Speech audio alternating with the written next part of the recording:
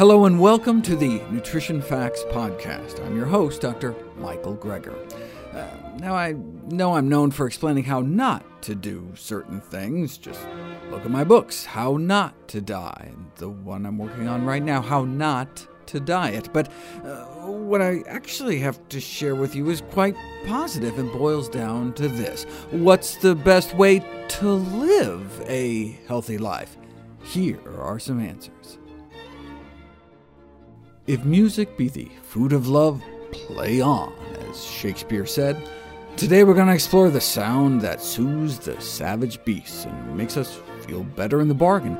Music can do so much. It can sometimes beat out anti-anxiety drugs. It can reduce allergic reactions, and listening to your favorite tunes can significantly affect your testosterone levels. Here's the story. We've been playing music since back during the Paleolithic era, 40,000 years ago, with music as therapy documented at least since biblical times. The first such experiment was published in the Journal of the American Medical Association in 1914, Phonograph in Operating Room, as a means of calming and distracting patients from the horror of the situation as they lie awake during surgery. Now that we have anesthesia, music is used to calm nerves before surgery. Normally we use Valium-type drugs like midazolam, sold as Versed, but it can have a variety of side effects, including sometimes making people even more agitated. So this study was performed to see if relaxing music has a greater anxiety-reducing effect than a standard dose of the drug. So they whipped out some Kenny G, and the music worked significantly better than the drug. Lower anxiety scores, lower heart rate, lower blood pressure. Perhaps the first report of any anti-anxiety therapy working not just as good as, but better than benzodiazepine drugs. And the difference in the side effects of relaxing music compared to the drug is obvious. Right? There were none. Soft jazz causes no post-operative hangover. So the researchers suggest we should start using music instead of midazolam.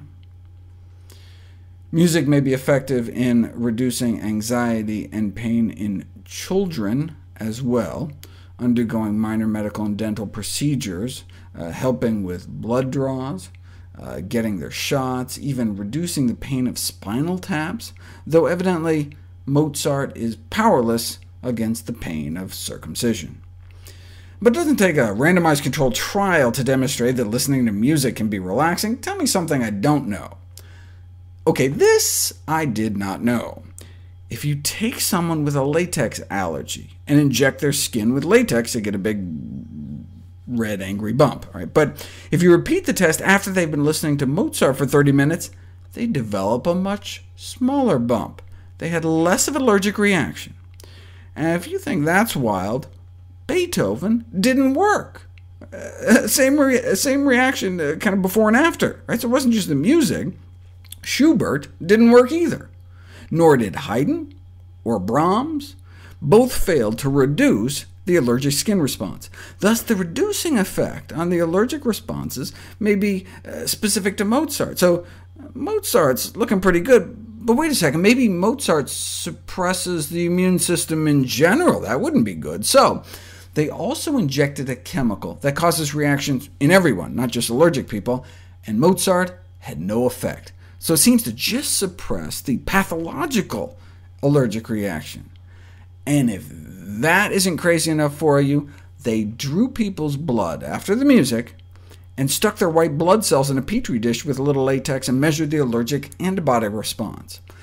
The white blood cells from the person exposed to Mozart had less of an allergic response even outside the body compared to cells taken from Beethoven blood. That is cool. Music may even impact our metabolism. It all started with this study. They found that the resting energy expenditure, the resting metabolic rate, the amount of calories burned just lying around, was lower in preemies when they piped in Mozart, which may explain why infants exposed to music put on weight faster, so much so they were able to go home earlier. Now, gaining weight faster is great for premature babies, but not necessarily for adults. Could listening to music slow our metabolism and contribute to weight gain? No.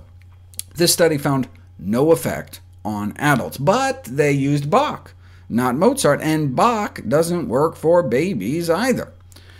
A drop in energy expenditure on Mozart, but not on Bach. This would suggest that it may be more of a Mozart-specific effect than a universal music effect. What if you just listen to music of your choice? Does it affect our metabolism or not? We didn't know until now.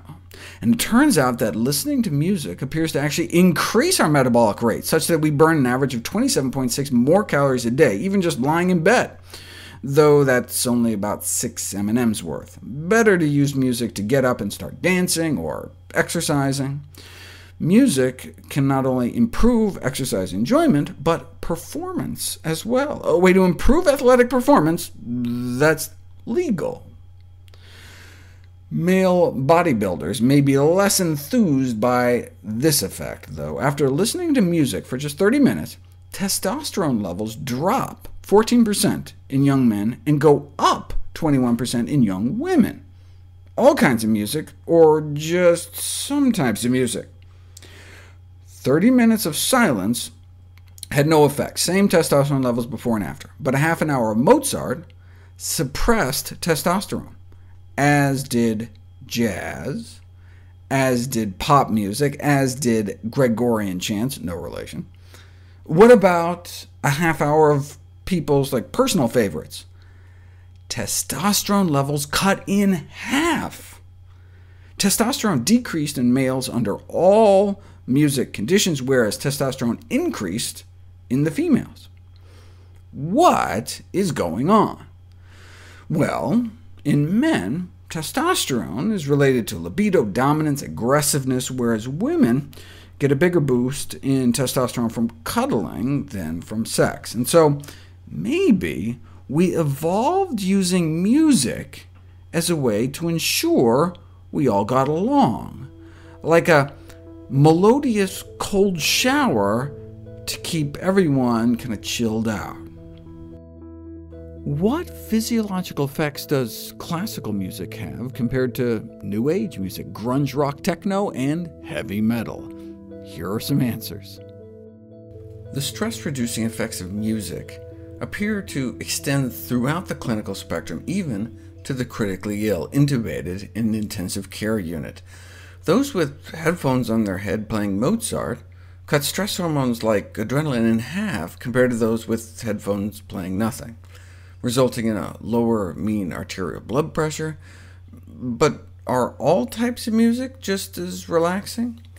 Researchers compare the effects of Mozart versus Pearl Jam versus Enya on normal, healthy subjects. What do you think they found? After listening to Mozart for 15 minutes, people reported a significant reduction in tension. With New Age music, they also got a reduction in tension, more relaxation, less hostility, but reports of a significant reduction in mental clarity and vigor. And after grunge rock, people said they felt more hostile, tired, sad, and tense, with reductions in caring, relaxation, clarity, and vigor.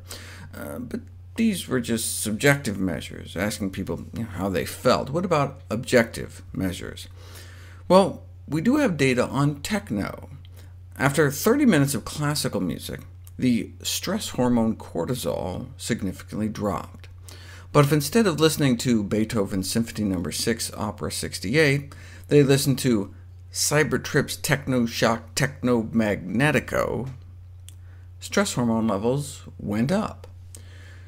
Now, endorphin levels went up too, which you may think, oh, that's nice, until you realize that endorphins are our body's natural painkillers and go up after a variety of aversive stimuli, like getting burned or prodded.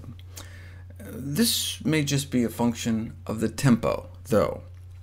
People get the same bump in breathing and blood pressure listening to fast, classical music, Vivaldi's Presto, as stimulating or even more so than the Red Hot Chili Peppers. What about heavy metal music? Participants were randomly assigned to self-selected classical, heavy metal, or silence. Listening to self-selected and classical music produced increased feelings of relaxation, as well as sitting in silence, but not so much for the heavy metal condition. Compared to relaxing and pleasant Renaissance music, exposure to arousing and unpleasant heavy metal caused a heightened amylase response in men. Amylase is an enzyme in our saliva that digests starch, and so when we go into fight-or-flight mode, we can immediately start churning out the enzyme to provide sugars for quick energy. So you get a spike when you go skydiving, or if someone dunks you in near-freezing water, or if you make a guy listen to heavy metal for 10 minutes. With all that extra enzyme, if he's eating bread while banging his head, he could end up digesting it better. Metal is more likely to cause the medical community indigestion, though. Although the American Medical Association's Group on Science and Technology admits there's no evidence that this music has any deleterious effect on the behavior of adolescents, that doesn't stop them from suggesting there's anecdotal evidence that those who identify with such bands as Slayer and Metallica may be at risk for drug abuse or even participation in satanic activities. To which one doctor wrote in to reply that for every teenager who commits suicide or some crime under the influence of heavy metal music, there may be dozens of white-collar criminals engaged in such activities as insider trading, fraud, and corruption. Maybe we should instead be blaming Bach or Barry Manilow. To see any graphs, charts, graphics, images, or studies mentioned here, please go to the Nutrition Facts podcast landing page. There you'll find all the detailed information you need, plus links to all the sources we cite for each of these topics. Be sure to check out my new How Not to Die cookbook. It's beautifully designed with more than 120 recipes for delicious plant-based meals, snacks, and beverages. All the proceeds from the sales of all my books all goes to charity. I just want you to be healthier. NutritionFacts.org is a non-profit, science-based public service where you can sign up for free daily updates on the latest in nutrition research via bite-sized videos and articles. Everything on the website is free. There's no ads, no corporate sponsorship, strictly non-commercial, not selling anything. I just put it up as a public service, as a labor of love, as a tribute to my grandmother, whose own life was saved with evidence-based nutrition. Thanks for listening to Nutrition Facts. I'm Dr. Michael Greger.